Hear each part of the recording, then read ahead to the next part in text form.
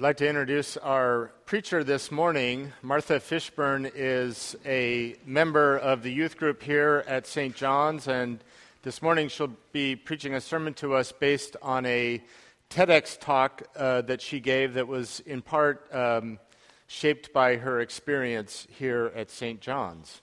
Martha Fishburne. It's the first day of school. I wake up at 6:45, get dressed, eat breakfast, brush my teeth, and head out with all my school supplies. A backpack, a Chromebook, a pencil, some paper, some binders, and a label. I can see that some of you have been out of middle school for quite a while, but whether it's been 1 year or 50, you all probably still have some memory of being labeled. Well, today I'm going to revive those memories, to remind you all how it feels and why we need to end it. Some of the people in the front are looking at me like I'm crazy, so I should probably explain what I mean by labeling. There are many different kinds of labeling. There's the kind that you put on groceries so that you know what you're buying. There's the kind that you put on presents so that you know who the gift is to and from. But there's another kind, a kind that happens in school and in life. This kind of labeling pushes people into a tiny box based on one small detail of who they are, or who others think they are. When we were in 3rd grade, we were all friends. We could hang out with whoever we wanted. We could be whoever we wanted. But sometime in the summer between 3rd and 4th grade, everything changed. Girls who I'd hung out with a week before school started now acted like I had never existed. The girls I'd made fairy houses with and had told ghost stories to were gone, replaced by groups that wouldn't accept me. I'd suddenly been labeled goody-goody, thanks to my rule-following attitude. I'd pretend to be okay with this, but then I'd go home and cry, mourning my lost friends. Don't get me wrong, I did have a group. I did have friends that I liked a lot, but I still missed my old ones. I didn't enjoy the whole of 4th grade because I was so busy crying over this life I had lost. St. John's was the one place where I could leave my label at the door. No one here cared if I was a goody-goody or a dumb jock or a popular girl. They just cared that I was me, Martha. Unfortunately, to the rest of the world, I was still a goody-goody. I started to wonder if other kids maybe felt the same way I did, so I hatched a plan to find out. I did some research and had middle school students answer questions about whether they've been labeled and what their label was. Here are some of the ones I've heard from people. Nerd, drama queen, dumb jock, goody-goody, popular girl, freak, weirdo, crybaby, science dork, dumb blonde, dumb jock. These labels are how middle school students and many other people, old and young, define themselves and each other.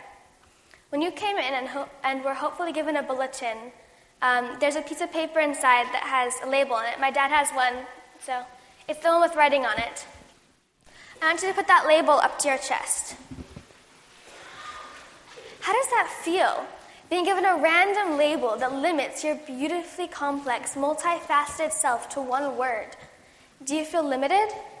Do you feel angry? Do you feel misunderstood? Do you feel sad?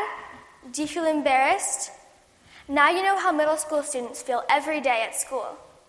Luckily for you all, when my sermon ends and church ends and you guys go to coffee hour, these labels will come off.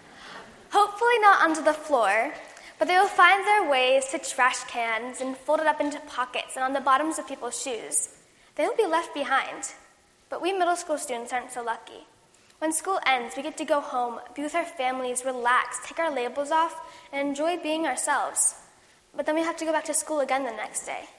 When we're living down to our labels, we're not living up to our fullest potential. We're afraid to follow our passions because our label tells us we can't do those activities. We're afraid to make the choices we want to make because our label tells us that's not what we should do. We're afraid to be friends with people of different labels because that's not allowed. Any breaking out of this box we've been assigned is not allowed. And so we never get to see what we're truly capable of. So when did this happen? When did our society become so involved with labels? As with most problems, we have to go back in time to find the answer. We have to go back a few thousand years to when we were all part of tribes, and people didn't really know who was part of their tribe and who was the enemy. So we invented labeling to distinguish friend from foe, and the rest is history, literally.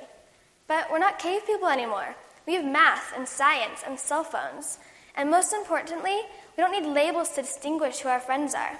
We know that people have many different sides to them, that people who are different in some ways can still be friends and have other things in common. We know labels don't paint a complete picture.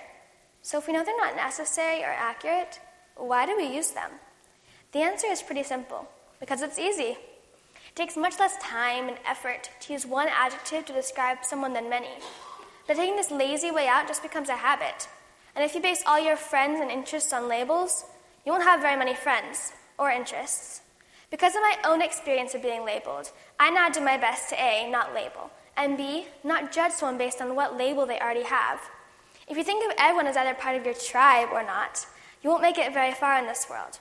But if you think of everyone as a potential friend, chances are they will be. Unless we stop living by labels the way our caveman ancestors did, we will be no better than those cavemen. We will never evolve to match the progress of our technology and the ideals of our society. We will all just keep being cavemen, frightened, threatened, and miserable. None of us will be able to live up to our fullest human potential and make the discoveries, friendships, and inventions that we are capable of. Whenever I have to solve a problem, I always think of my big do and my little do. The big do is solving the problem, or most of it. The little do is that first step. In this case, the big do starts with you. It takes 21 days to break a habit. If everybody in St. John's agreed to not label for 21 days and reminded their friends and family to not label, eventually this community would be label-free. Imagine that, a place where there are no labels. People will be able to become friends, get to know each other for who they really are, without having to live down to their labels. We can make all kinds of different friends with people we never thought we could get to know. We could thrive. Remember how I said I had a big do and a little do? Well, here's the little do. The little do is, during coffee hour, ask someone that you don't know what label they were assigned by us, or in real life, if you dare, and how they are not that label. Once you see how inadequate labels are, you want to leave them to the cavemen. Kid President, a young boy who tries to give people tips on how to be better people, said that life is a game, and we're all on the same team. Don't you think it's time we started acting like it? Thank you.